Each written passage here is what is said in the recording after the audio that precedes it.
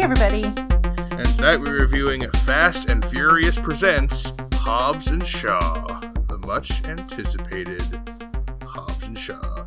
I really thought this was going to be Calvin and Hobbes, like the comic strip from the 90s. No, it is nothing. I've never seen that comic strip, so maybe it is similar. I don't know. I don't know. It's about a little boy and his pet tiger, so... Who's who? It's hard to say.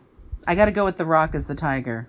No, I meant which is the kid Calvin or is the kid Hobbs? I think the kid is Calvin. Yeah, I guess I didn't pay all that much attention to that either, so... That might be... Yeah.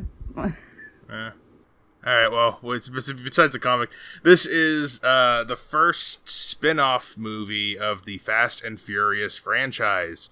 And there's 8 Fast and Furious movies, which seems insane.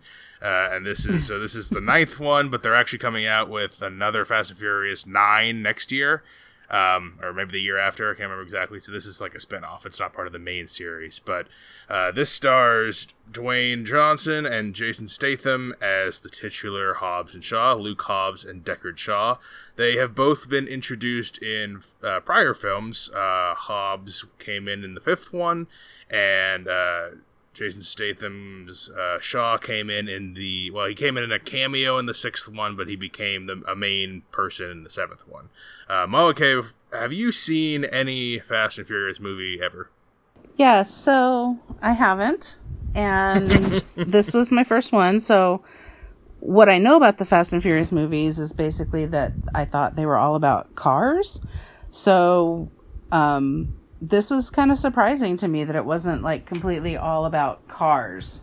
No, they so I'm gonna, I guess, spoil the prior 8 to a degree in this episode. So if you need that not spoiled for you and you need to go back and watch it, I guess you could stop. But I'm gonna be honest, nothing. I don't think anything's like so spoilery that you couldn't enjoy it. That's not what it's about. These films are not about the spoilers. So right, no, this seemed like a straightforward action film to me. So yeah.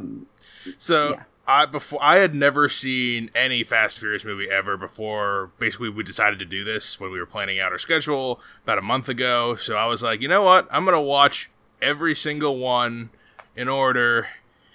Just so I could be caught up, know who these characters are, know if there's any cameos from other characters, and just, really envelop myself in this world. And just take one for the team. Yeah, it was a very not fun time for the most part.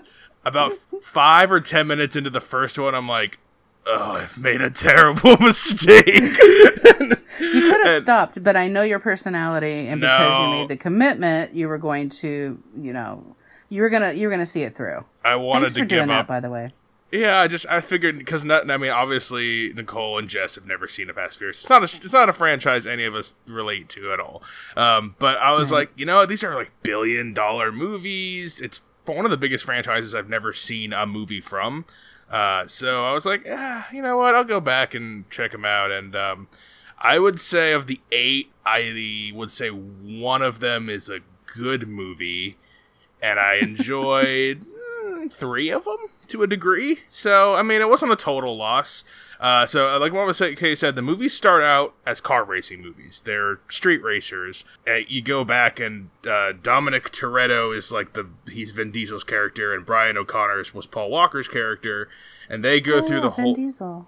Yeah, Vin Diesel's the guy in this series, basically. I don't think anyone is in all of them, but a lot of them are in a lot of them. But that's how, I always think of Paul Walker, though. I always think of him. I don't think of Vin Diesel, which I think I'm wrong about. Well, Paul Walker is kind of the main character in the first 2.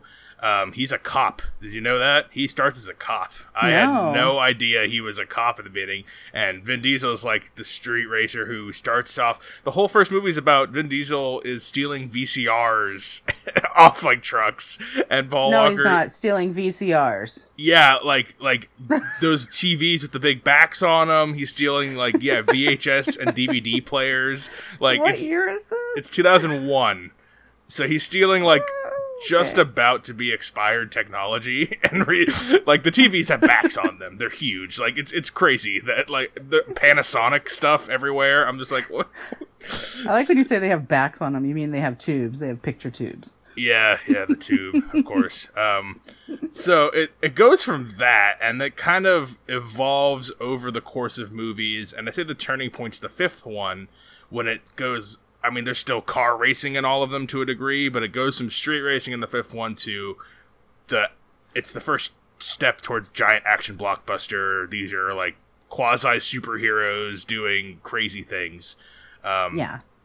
And I'm gonna say the second half of the trilogy of the giant ass series, way better than the originals. The first four, I kind of like Tokyo Drift a little bit for some reason. It's kind of cheesy. I like the music in that one, but that one's kind of leans into its badness more. Those other ones at the beginning are just, God, they're so bad. They're really, really awful. Tokyo Drift is the only one I think that I've seen any part of, even a little bit, and it seemed a little comic-y, I guess. A lot of people point to that one as like a bad, like people thought that was going to be the worst one. I think that's actually the one that's made the least money in theaters. But it has the least main characters in it, like returning characters. Right. And that's another thing about this franchise. Like I think the number 2 is the worst of the whole series. Well, that's not unusual. But if you care about watching this whole thing, you do, unfortunately, like, there is, like, a continuity, which is also really weird. This is, like, sloppy prototype Marvel shit. Like, you do have to watch all of them if you want to get all of it out of it. Characters come in and out, plot lines return. The logic is it necessary, though, for this movie? No, it's not necessary, but I think it helps knowing who... Well, I guess we'll talk about... I've seen them all, you haven't seen any, so if you could understand like where Hobbs and Shaw are coming from and like what their backgrounds are, so I'll let you take the lead on that. That's enough talking about them other ones for now. I'm sure they'll keep coming up. I had to preface, I don't like the series after watching the whole thing. I think the fifth one is my favorite, but a couple are okay. But none of them are particularly good. Okay. The plot summary for this movie, though... Ever since hulking lawman Hobbs, played by Dwayne Johnson, a loyal agent of America's Diplomatic Security Service, and lawless outcast Shaw, played by Jason Statham, a former British military elite operative, first faced off in 2015's Furious 7, the duo have smack-talked and bloody-blowed their way to... as they've tried to take each other down. But when cybergenetically enhanced anarchist Brixton, played by Idris Elba, gains control of an insidious bio-threat that could alter humanity forever, and best a brilliant and fearless rogue MI6 agent named, played by Vanessa Kirby. Hattie. Played by Vanessa Kirby, who just happens to be Shaw's sister. These two sworn enemies will have to partner up to bring down the only guy who might be badder than themselves. Badder and... Whoa, wow, really? No, I had to sigh because that was a long plot summary for a really simple plot. Yeah, considering that was like one full-on sentence, I think. So that's how it was written. It was 2 sentences that took about an hour to say. So basically, that's it.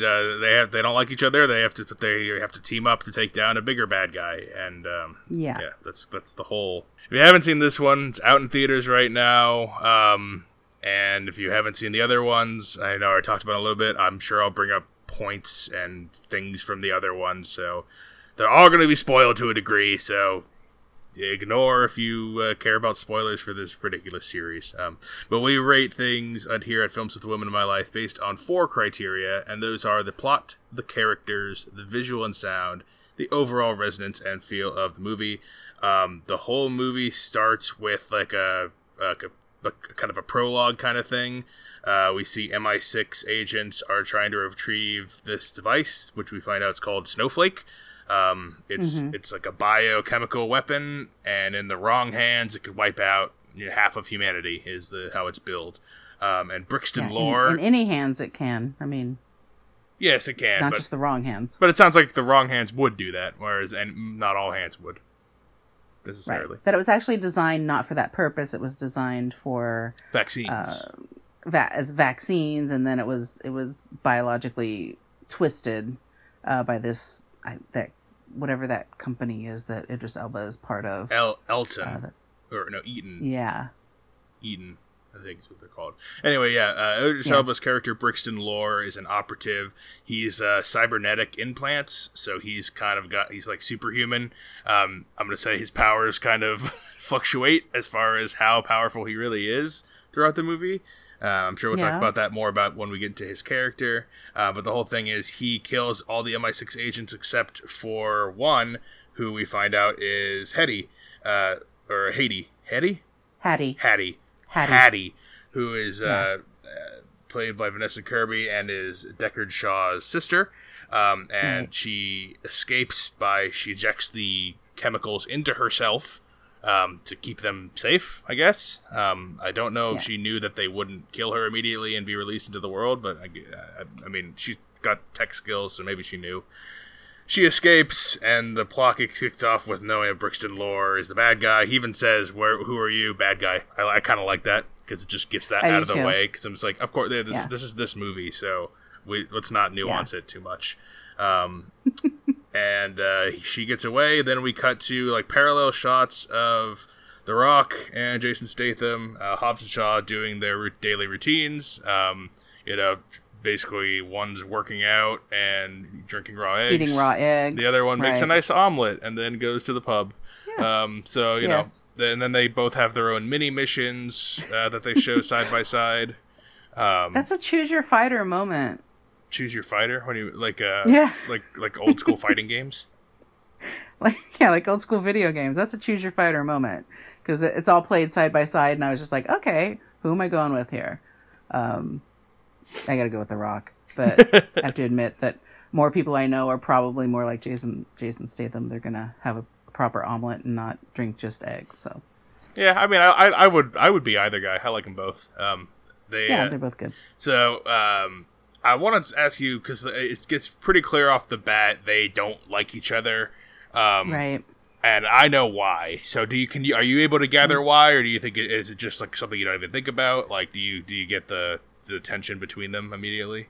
Well, I mean, I think you get the tension between. I got the tension between them, and they tried to sort of explain it by what happened a couple of years ago. That's how they do it. They don't really talk about why they're at odds. I don't really care, honestly. I just know that that's the point that they're trying to make, is that they are at odds. So that's going to be, the plot, or the first third of the film is probably going to be a lot of that going on. If you have any idea, if you've never seen an action film, maybe this wouldn't come to mind for you. But if you've seen any action film where you have two people that have to work together after being like, I can't work with this guy. Like, you're gonna make me work with this guy. Like, it's right, like, not him, anyone but him. They've been doing it since Lethal Weapon and 48 Hours, exactly, and all those kind of things. So right, and those are the kind of things that are fun and make it work. And I'm gonna just let it out of the bag right now. I really liked this movie, and I didn't really think I was going to. Yeah, I did. It was like I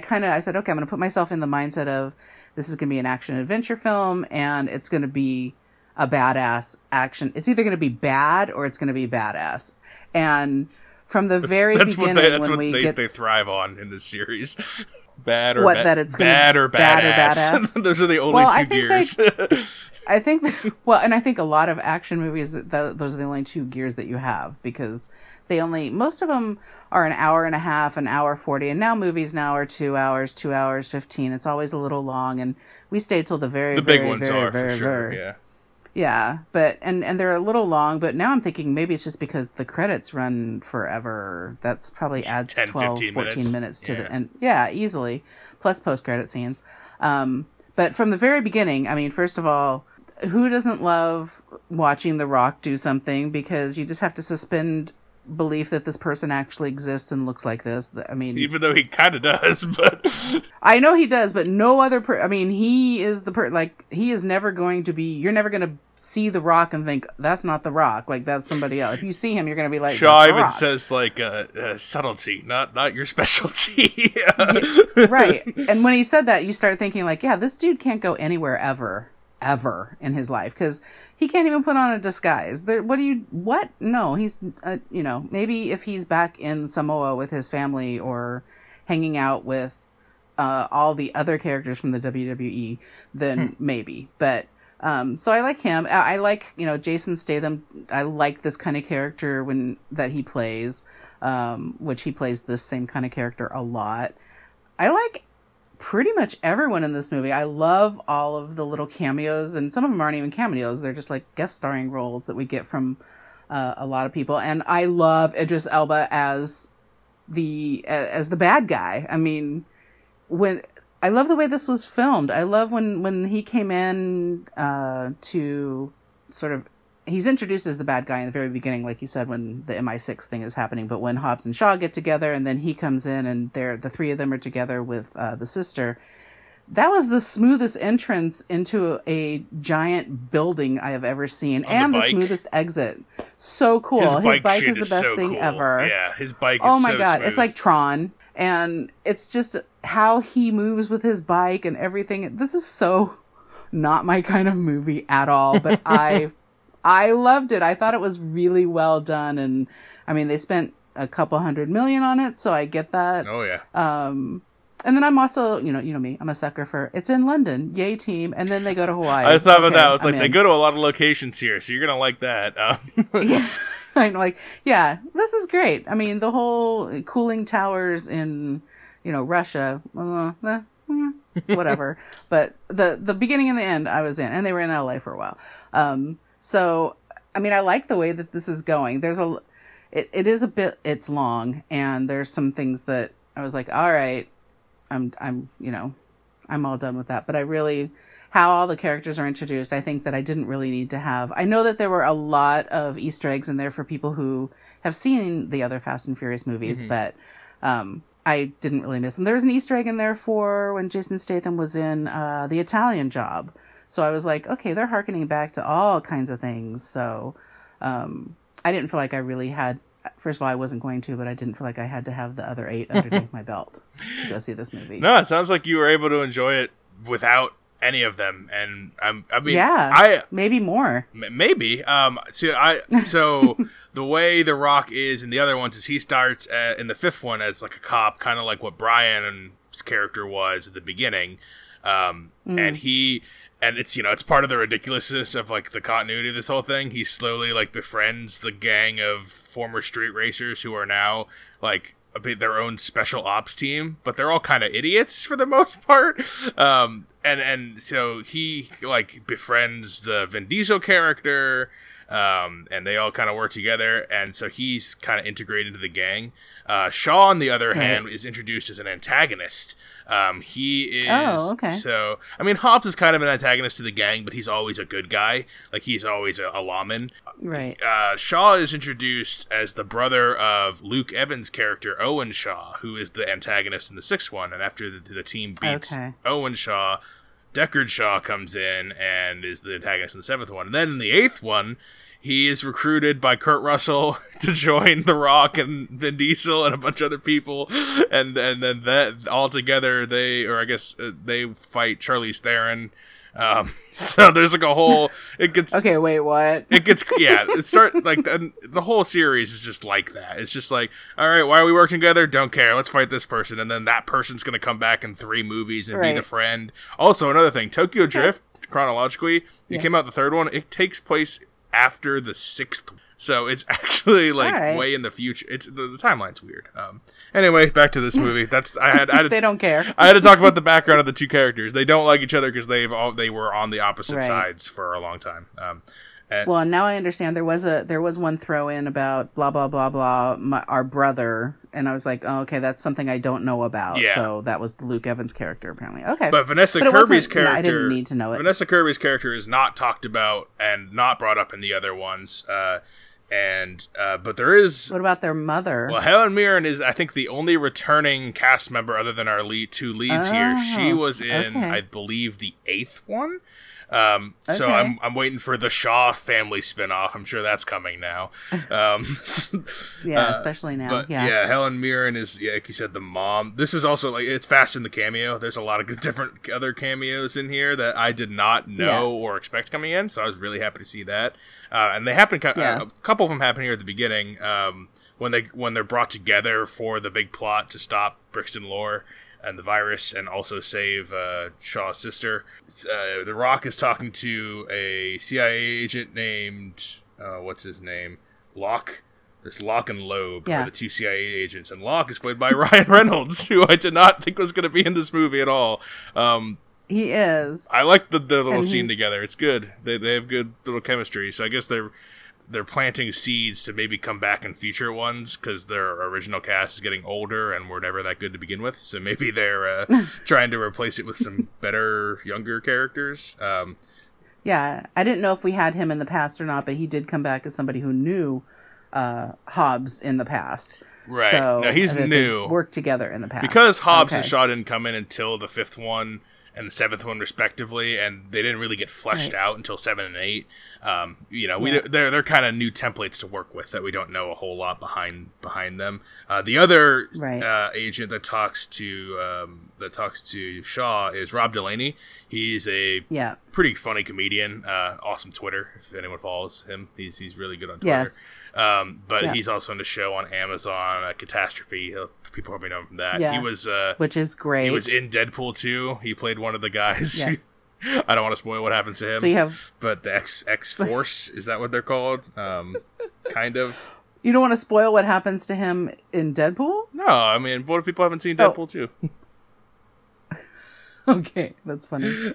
So yeah, they are the ones who push this plot. I mean, the two of them are like, you guys got to go work together. I got a guy in London. I got a guy in Los Angeles. LA. And you guys going to come together in London and do this thing. And then they're like, no. Yeah. And they trade quips back and forth for a long time.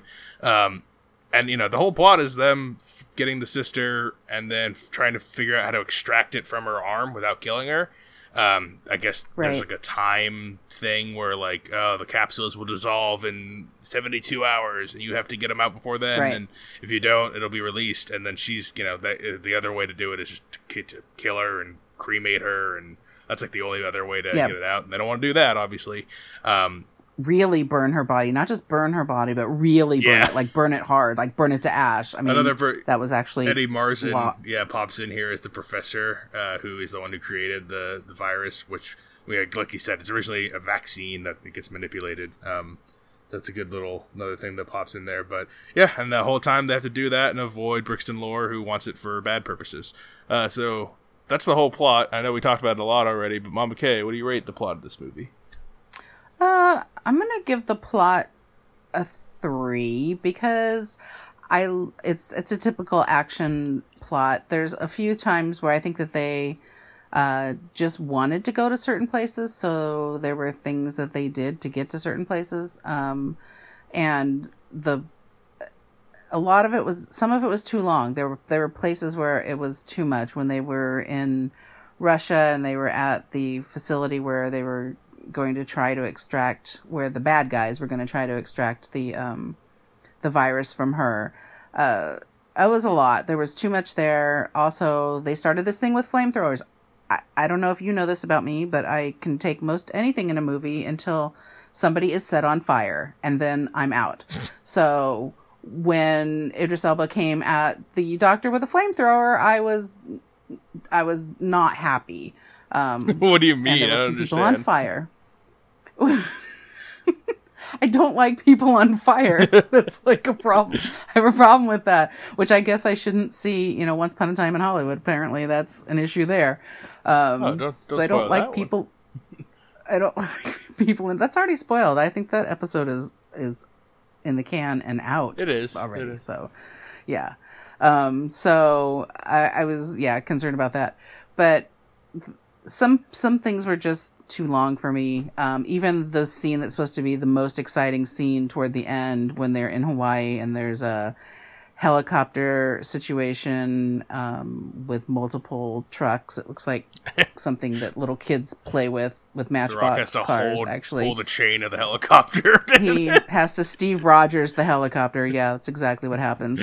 That was a lot long for me. That's why I'm giving it could have been cut by probably about 20 minutes to half an hour, and it would have been tighter, and I would have liked it better. I'm pretty on board with you. I'm also giving the plot a 3. This is a really long movie for such a simple plot. You probably could have had a nice 20, to 25 minutes cut. But there's a lot of good stuff that happens in here. The plot movements are good. Like, it makes for a Fast and Furious movie, it makes a lot of sense, because a lot of times the motivations and like how we get put A to B, and why did this person here all of a sudden, why weren't they there, like a lot of that, especially in the early ones and even in the later ones, is a big problem in those. So I'm kind of grading against those. So I guess maybe if I get against those, it's more like a 3-5. But no, I'm going to stick to a 3, because I can't get crazy here. But right. Yeah, so where are we in the story? I can't even. I guess they're at the Russia facility. You just talked about that. They beat up all the goons. Right. It's a lot of kind of set piece to set piece until we get to, I think, the part you really want to talk about is when they go to Samoa or Hawaii. Where did they go?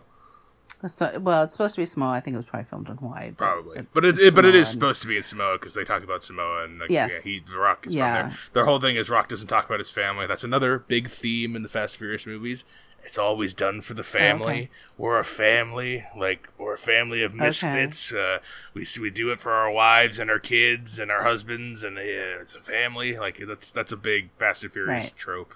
But we find out that The Rock has abandoned his family for the last 20, or he hasn't seen his family for the last 25 years, because apparently his dad was a notorious criminal, and he went against the grain to become a police officer, and that definitely drove a wedge in, and he just hasn't pursued going back ever since, and doesn't really seem to know what's going on too much with his family until he gets back to Samoa. And you know me, I love everything about that. Every single thing about that. I love his mom. His mom's I love great. That she throws la chancla at him. That she calls her slipper salapa. I think that everything about that is amazing. And then it gets corny, and I don't like that when it gets corny.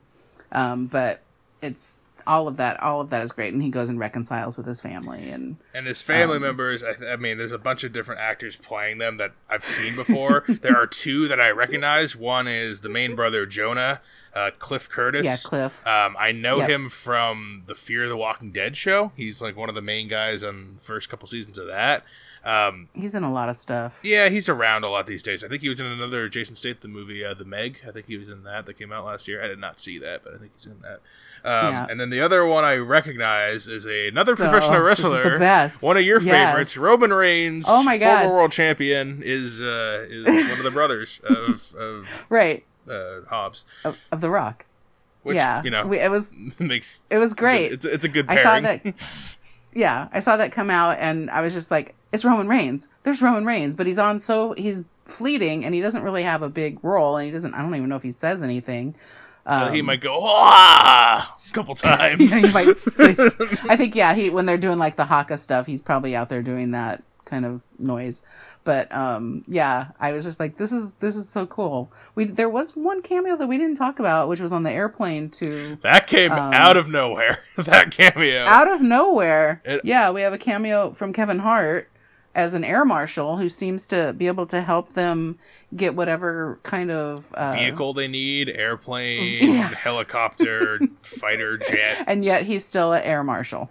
Yeah. So and he's trying to insert himself in the team. There was for a second there I was like, I'm really wondering if all of a sudden, they kept this really well hidden, and that Kevin Hart actually is going to be like a third wheel in this team. Right. I thought that was a real possibility. Like, did they? Because I didn't know Ryan Reynolds and Rob Delaney were going to be in this, so now I'm like expecting cameos left and right. And when he comes in, I'm like, maybe they'll just keep him on. Like, maybe they were smart and kept it out of the trailers. But I mean, he has one more little thing that pops up, but he's not a major piece of anything. But I thought he might poke into as part of a triangle, and I thought I'm gonna hate that, because I really do like the way that The Rock and Jason Statham play off one another.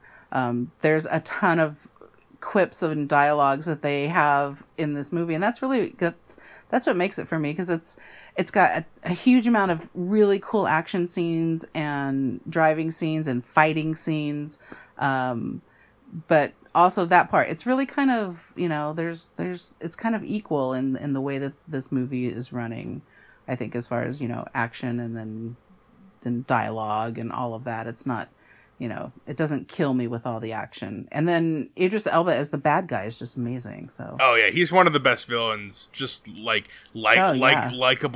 as far, not likable character wise, but likable as in like you like seeing him be the antagonist. Like when he's on screen, it just lights up.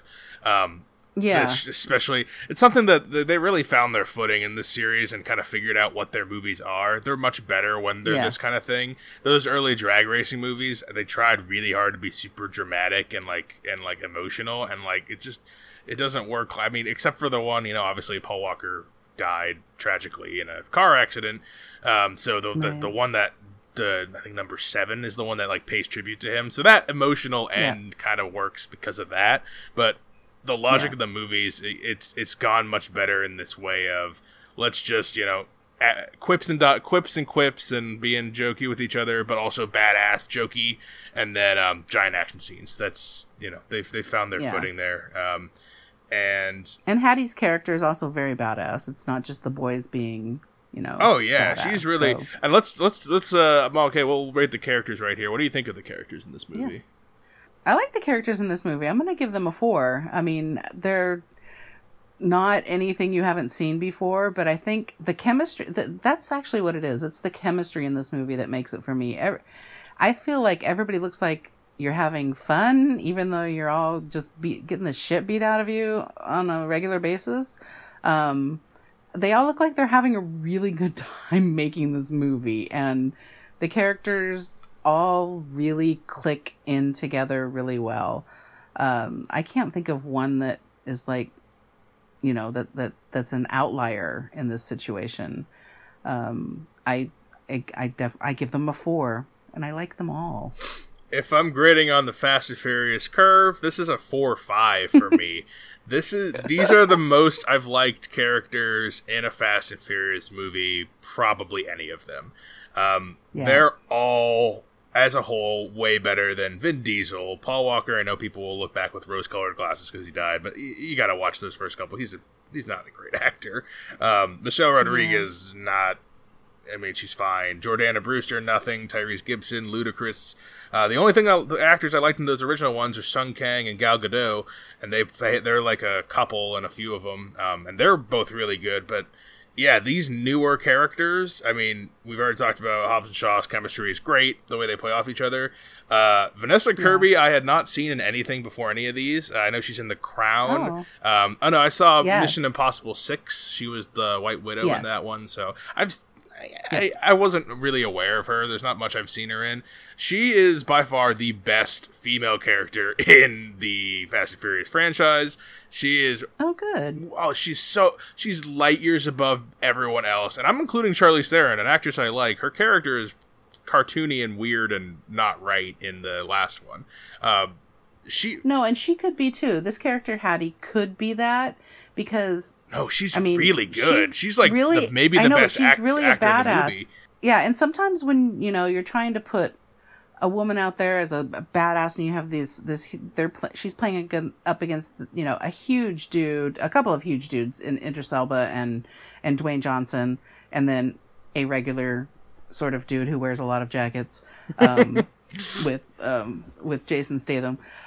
She could come off as cartoony and not believable, but she's not at all. She's really great. I saw her in The Crown as Princess Margaret, and she's great in that, but not, if you're looking for Princess Margaret, you're not going to find her here. But she's great in this. Now that I'm thinking about it, there was one character that, when they went to Russia, there was this whole thing with Madame M.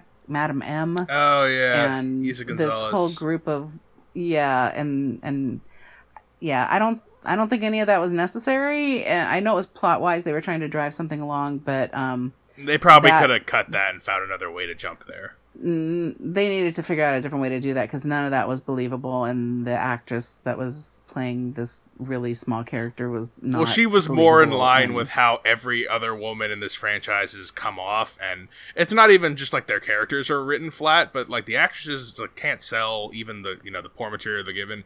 Vanessa Kirby sells it. I buy her so much, and I like when she's bantering with anyone else. I think her banter with anyone else is better even than Hobbs and Shaw's. Hobbs and Shaw's sometimes is too 13-year-old boys yelling at each other in the locker room for me. Some of them, they land some good quips here and there, but for the most part, it's too juvenile for my taste. Yeah. But hers is just, I buy it. I love her. She's really good in this. Yeah. I was very surprised because when I see an actress I've never heard of in a giant blockbuster movie, I'm like, oh, they just found an attractive woman and plugged her in. But no, she nailed it. He's great.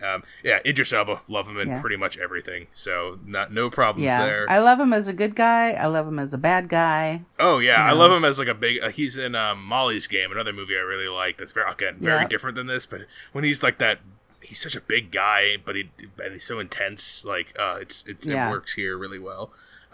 This is kind of a different role for him than I'm used to seeing him. I'm not used to seeing him in this way. I guess because I didn't watch those first couple Thor movies. But anyway, so the characters are really good here, especially on the Fast and Furious scale. The big, and then the big fight scene happens here at the end, and I think we can just move right into visual and sound because we were kind of close to the end as it is. Yeah. What do you think of I know you talked about it a little bit, but as a rating as a whole, what do you think? The visual and sound, I'm going to give a 4. I really like the way the music plays through this movie. I think that's probably something that's characteristic for a Fast and Furious movie is that there's a lot of, a lot of songs within the movie. It's not just a soundtrack. Yeah, if I were going to credit the franchise for anything, they do have really good soundtracks. Like I like their music is real kinetic and it moves the whole thing along. So I'll credit them for that. Yeah, but they choose their songs well. I mean, there's a lot of energy in this movie. It's not always the same energy though, so the music really represents the different types of energy that need, that it needs to help bolster what's happening in the film at the time. Yeah, they fit the locations. Some of that's really hip hop well. music. Yeah, and then of course, and the way that it's filmed, I think, is great. I mean, it's hard when you're doing an action movie, I think, because there's some of the stuff just looks so trite and I've seen this a million times before. And we know Idris Elba in this he's a bit of a cyborg, I guess. I mean, he's superhuman. Yeah, he's enhanced. And when you see through his eyes, he can determine what is happening in front of him. Like if somebody's getting ready to throw a punch, he can see the velocity of it and what the impact is going to be. Yeah, but advanced Terminator, I think. Well, I only saw the first one, so it's advanced for me. And that's and I think that's interesting. And when he has his demise at the end, I think it's really sad, honestly, because he sees that he's being decommissioned, and it's like, this is sad. I don't like that he's watching it through his own eyes. That they're like, you're all done. We don't need you anymore. Yeah. So I think in total, the vision and sound is really good. I had a little problems with the last big fight scene at the end because it sort of starts when they're in Samoa, and it starts sort of at a break of day, and some of the scenes go back and forth between it's kind of break of day, but now it's sunshiny out, and now it's a little bit cloudy, and now it's this, and then there's I absolutely saw that. I was like, wasn't it just day and now it's night, and now it's day but it's cloudy, and then when they're in the car chase, I'm like, this is all happening within 45 minutes. I mean, it feels like 2 days happened there, but it seemed like it was at least an 8-hour arc of time plus a rainstorm that came in, a huge thunderstorm. So outside of that, I like it, and I think that it was well done, and it deserves a 4. Yeah, I'm on board here with a 4. That I'm glad you said that thing. That the weather and the lighting, that definitely bothered me at the end there. But no, everything looks really good here. And that's another thing I guess you can compliment Fast and Furious, even if it's not always interesting. A lot of their stunts are practical, and they nail them really well. And I don't know how much of this was practical versus CGI. I imagine a lot more has been CGI now that CGI is better. But there's still some scenes you could tell. I think a lot of the chases are still mostly practicals. So, I appreciate stuff like that. And that takes a lot of coordination and effort. So visual and sound, I mean, yeah, it's like a 4. It's on par with the other movies. And there's some, I do like when he's holding onto the chain and pulling the helicopter, and there's like 5 trucks that go in the air, and they're almost like, I don't know. It's so stupid, but I like it. They have a couple. That was just a lot for me. I was like, oh, they have God. a couple scenes like that in other ones. There's one where they are literally trying to keep a plane from taking off for 15 minutes or so in one of them, and the scientists did like a based on how fast they're going, how long is this airstrip? It would have been the airstrip would have had to have been over 18 miles long for it to be the way the scene played out, realistically done. So there's just these scenes happen, but they're the part of the franchise that I enjoy because I don't enjoy much of the plot or until this movie, the characters. I like the characters here, but it took a long time for these characters to win me over in this series. So there is one thing that I kind of want to talk about, and it's probably not going to surprise you. Something that I really didn't appreciate about the movie that I don't really appreciate in very many movies is the inspirational speech near the end by The Rock. Yeah. Yeah. Oh, where he's in Samoan? He's talking in some... or I don't know if that's the language. Yeah, but. It's not the fact that it's in the Samoan languages. I'm just not a big fan of those kind of speeches in any film. In fact, Independence Day is a clear example of great speech, Bill Pullman, right there. No, that's it. Those things make me literally cringe. We will not go quietly into the night. You can go so much more quietly than you think you can. We will not vanish without a fight. Super quiet, don't even talk about it. That's how quiet you need to be. So when he was starting to give that speech, I was just like, oh baby, no, this is not, please don't do this. We all know that you are there with all your brothers and you're up against this monolith of get some tears bad going, guys. Get some tears going. I mean, your dad was there and he was welling up, and this is his kind of, Rocky speech or whatever you want to I'll say right now, this is not a movie I cried in. I kind of cried a little bit when they were at the sunset. What? A little tiny bit when they were at the sunset and said, this might be our last sunset that we see. And I was just like a little girl. I mean, I love the actors in this, but it is not a crying movie. It's not. But I think I was just feeling it a little for some reason. But yeah, so you can leave out inspirational speeches out of every film just to let all of Hollywood know that that's completely unnecessary. Oh no, there's some really good ones. They're really Al Pacino, Game of Inches. No. No. Pretty good one. I think Jerry Maguire also has a terrible one. I mean, they're all over the place in the world. So if we can not do that, much appreciated. So the movie, I mean, we've talked about pretty much everything. Brixton shuts down by the big bad, who we haven't really talked about, and is actually not revealed to us. And I've seen all the other ones, so I have a couple theories on who it could be. There's two really obvious one, and then there's my stupid out of the box fan theory one.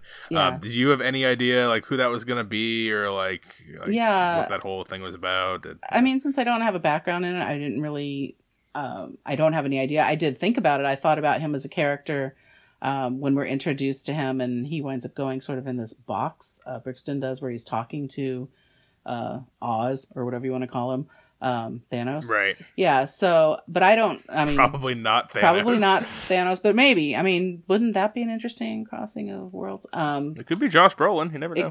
It could be. I don't know. Was he in one He's not in the series. He's not in it. No, but he's not here. Could always bring him in, though. Yeah, I think I'm good. So I don't really know who it was, but I did think about who it, when I was sitting and watching the film, I thought, okay, this is obviously somebody that probably people who've seen the other movies has a guess on. So you're on now. Who do you think it possibly might be? So there's two big obvious choices. One would be Charlize Theron's character in the eighth one. Oh, okay. Cypher. She's a big bad tech person. And she escapes at the end, so she does not get caught, and we don't know what happened to her. I think she's supposed to be in the ninth one. So, and I know that Dwayne Johnson and Jason Statham are not on the ninth one, so maybe the 10th one, I don't know, maybe that'll be the showdown. So, could be her, though. And the other obvious choice, would be Kurt Russell's character, Mr. Nobody, who is a kind of cigarette-smoking man from X-Files kind of guy. Okay. He's a government guy, but no one knows who he is. He doesn't have a direct agency, or maybe he does, but it's a made-up one that no one, it's super secret or whatever. So that seems maybe so likely. He's been yeah. He's been given the directives to Vin Diesel's team and to Hobbs and to all of our main protagonists. So I mean, I guess he could turn. I was expecting him to turn in all the other movies he was in, but he hasn't so far. So maybe maybe this is the time. But my crazy fan theory one, and this is one that fan. I guess am I a Look fan? at you! You're a Fast and Furious franchise fan. You're the fourth F to the fourth power. There's things I like about them, but they are bad movies. But I don't know. There's something about them. Anyway, there's a character called Han, played by Sung Kang, and he is in the third. Not Han Lu, actually. Not Han Solo. Okay. So he is in 3, 4, 5, and 6. Remember, 3 is actually the 7th one chronologically, because he dies, quote unquote, in 3. You actually find out he was killed by Deckard Shaw in this one. The timeline in Fast Furious is very weird, but the fact that he was killed by him could make a connection for it. Yeah. Han was a fan favorite character. That's why they made 4, 5, and 6. Part of the reason why they made 4, 5, and 6 before Tokyo Drift, so they could have him as part of the crew because people liked him. Gotcha. And Justin Lin is the director of 3, 4, 5, and 6, and he is going to be back for the 9th one. So he's been in all the movies. I mean, he was also in his movie Better Luck Tomorrow, the first movie Justin Lin ever did. So he's worked with this guy forever. Fans like Han and would like to see him back. They've talked about bringing him back from the dead before. They already kind of did, so it could make sense. It'd be. I don't know. The thing is, I don't know how you make him the big bad guy that's the head of Brixton. Like, I don't know how you make him the head of this organization. I guess he could not necessarily be the head, but like another, he brought him back to life with cybernetics, just like they did with Brixton. So I don't know. Well, but do you know about this organization before this movie, or is this just something that came up? During this film? I don't think you know about this one specifically. The thing is, I don't remember the names of all these big bad guy organizations. There's cartels, there's tech organizations, there's all just, faceless bad guys that have names, but I don't remember what's what. But, right. I think if you're going to have anyone be in charge, the obvious ones are going to be Charlize Theron and the Kurt Russell. Name. Kurt Russell. Kurt Russell, right. Yeah, those are the obvious, unless they do something really stupid and make it like Dom or something, like they make it Vin Diesel. I can't imagine them doing that, but you never know. What, could it be the brother? Would it ever be the Owen character? I mean, they already kind of made him the bad guy, and he's kind of made out to be the runt of the family, I think, out of the three of them. I think he's probably the least competent, most outcasty part of the family. They're all kind of outcasty, but it's I don't know. I think I don't know about that as a choice. Could be. I don't know. But yeah, before we get to the Resonance of Feel, there are some post-credit scenes. I'm not sure how much bearing they have on the future.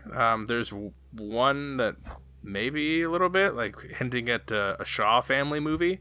That'd be kind of interesting when they get Helen Mirren out, or they reunite with her in jail. Deckard and Hetty do. And then there's the one with Ryan Reynolds where he's what was he? He's like, oh, it's another virus. This one kills you from the outside. And he's talking to the daughter on the phone the whole time, Rock's daughter, and just a little comedic bit. But I don't know. Did you get anything from these scenes indicating it another thing? They all seem jokey scenes. They didn't seem super important to me. I don't think they were really important. I mean, maybe there is going to be something that comes along with the whole Jason Statham's family situation. I mean, those two characters, the brother and sister together, are great, and I imagine adding Helen Mirren to the mix would be pretty fun. And Luke Evans, he's always great, so I don't know how well his character plays in this, but I'm assuming it's a good character. So that would be he's really, all right, yeah. That would be kind of interesting, I suppose. I don't know if I'd go see another one of these, but maybe. I mean, because it was fun.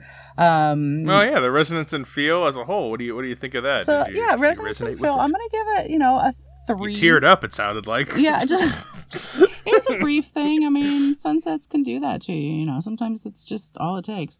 And they're in Hawaii. It's beautiful. But I'm gonna land on a 3 or 3.5 as for Resonance and Feel. I mean, I don't know that I'm going to think a whole lot about this movie later, but this is something that I would watch again and I would see. And when it comes on TV, I'm sure we'll watch it again, and I might even do a little research to see what little maybe Easter eggs that I did miss from the other films. So I'm going to land right there, 3.5. Yeah, this is probably the highest Resonance and Feel I've ever given to a Fast and Furious movie. I mean, if we had reviewed the other ones, I mean, it's like a 3. Because these are not movies that I resonate or feel. Even their plots are complete nonsense. And until this movie, I didn't really like the characters. It's all about big visual effects, cheesy action. So yeah, I mean, this one, I mean, these are my favorite characters, probably. Yeah. It's one of the better Fast and the Furious movies for sure. Yeah, and it's a super fun summer movie. I mean, a lot of fun summer movies are not things that you go to for resonance and feel. You just, go to a fun. Except for Endgame. That's not a fun summer movie. That's like the end of an era. Yeah, but there's resonance and feel. Yeah, because it's the end of an era, not because it's a fun summer movie. So, I mean, it's during the summer and it's fun, but that's not the definition of, what a fun summer movie is. Not for me, anyway. No, just because there's fun and it's during the summer doesn't make it a fun summer That is movie. not enough, no. So, like a 3. I mean, these aren't movies I care about in that way. But, I do like this one more than the average Fast and Furious. And, Mama K, we are at the end here. Would you recommend Fast and Furious Presents Hobbs and Shaw? You wouldn't have thought it at the beginning, like when we proposed that I go do this movie, but this is a high recommend for me. It's so much fun. The characters are so engaging. They all they get along so well. I want to go hang out with them. I mean, with the exception of the fact that there's a lot of fighting and killing and almost a person on fire. I mean, Idris Elba was on fire during part of it, and I don't really care for that. But I think that, I'm going to recommend this movie to people I know. I don't think that, you can say it's a fun movie. You can say it's something that you might want to go and just, hang out. And if it's 95 outside, you really want to have some air conditioning, you can do that. I want to go have a beer with these people, providing there's no death and blood and fire. Yeah. I say you don't want to do it when they're on the job, but maybe afterwards. And yeah. A lot of these movies end with like a big barbecue scene with all the characters getting together for like a barbecue in like a really cheesy way. They should have done that. So, they should have had a huge pig roast on the island, and everybody could have gone, and it would have been awesome. They all got together, didn't they? I don't know what they did, but they all like kind of hung out at the end. Was it all the characters, or was it just? I don't know. I thought it was just the Hawaiian family, the Samoan, but maybe it was. I don't know. Yeah, maybe. If they're hanging out, I'm hanging out. How's that? I'm also gonna recommend this movie. It's a middle low recommend. It's probably first. It's probably second best to the franchise for me. Like as far as like my enjoyment. That fifth one, I don't know why. I really like the fifth one. They're like dragging a giant safe down a street with the chains. You like the dragging things with the chains apparently because. The helicopter scene. Yeah, I mean, they have to do that in a lot of them, but like, no, that one's that's the first one too, where it goes from. I remember I marathon these after never seeing any of them, and after 1 through 4, I was just like, oh my god, I'm only halfway there, and then this one and then number 5 came around, and it went from stupid street racing to fun over the top action movie. I'm like, oh, at least it's going in a direction I can enjoy. Yeah. So I have good, and that's the first one with The Rock in it. That's the first one with Hobbs. So well, maybe that's your jam. Yeah, but 6 is bad again, and 7's okay, so no, and 8's bad again. And I still kind of like for what it is Tokyo Drift. There's still something about Tokyo Drift I like, but this is objectively one of the better ones, and it's a lower recommend, but it's a recommend still. It's this. I haven't hated these movies as much as I thought I would. I hate a couple of them a lot, but there's some okay ones in here. High praise. Yeah, I still don't understand why they're $1 billion movies. I don't understand. International box office, maybe? I don't know. Yeah, it could be. These probably do well overseas. I think but, so. They're with such the action adventure piece of it. Yeah, this is what we Americans do all the time. Yeah, this is basically what happens in my everyday life. We drag race. Yeah, this is kill realistic. Monsters, stuff like that. So that's Hobbs and Shaw. We've got some more streaming coming up this month. A couple more theaters as well. Where'd You Go, Bernadette? Scary Stories Told in the Dark. The Kitchen. Kitchen's Ready coming or up. Not. The Kitchen. Yep. Yeah, we're doing all those. And if you want to recommend anything to us in the meantime, it's Films with the Women in My Life on Facebook. And I am Brennan_pod host on Instagram. On Instagram, it's Mama K Pod if you want to reach out to her. And also on Instagram right now, for each of the 5 days of the week, Monday through Friday, we're doing another Films with Women in My Life tournament. Last one was directors. This one is best Academy Award-winning actresses, lead actresses. So that whole thing's going every day on my story on Instagram. You can vote at 1 p.m. The poll is open. It's open for 24 hours. So yeah, check that out. And this comes out on Monday, so there should be one on there right now. Again, It's Brennan_podhost on Instagram to vote for your favorite, actress of the day for that. Yeah, because last time we did director, Sofia Coppola won. We got to do Lost in Translation. I was happy to co-host on that. That was a lot of fun. And if you have actresses that you really like, go on and vote and have your vote be heard, be seen.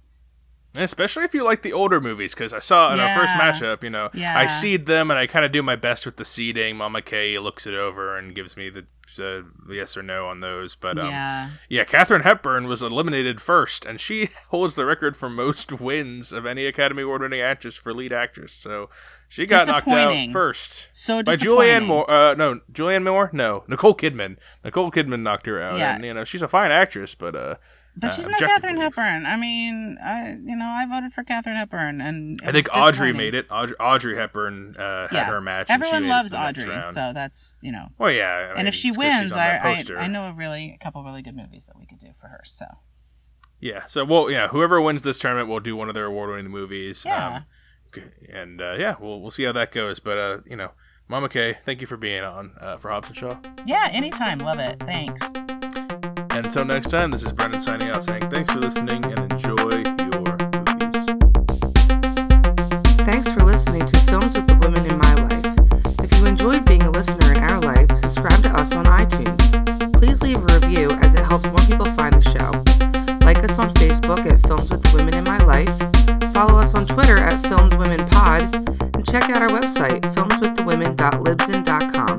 That's filmswiththewomen.libsyn.com.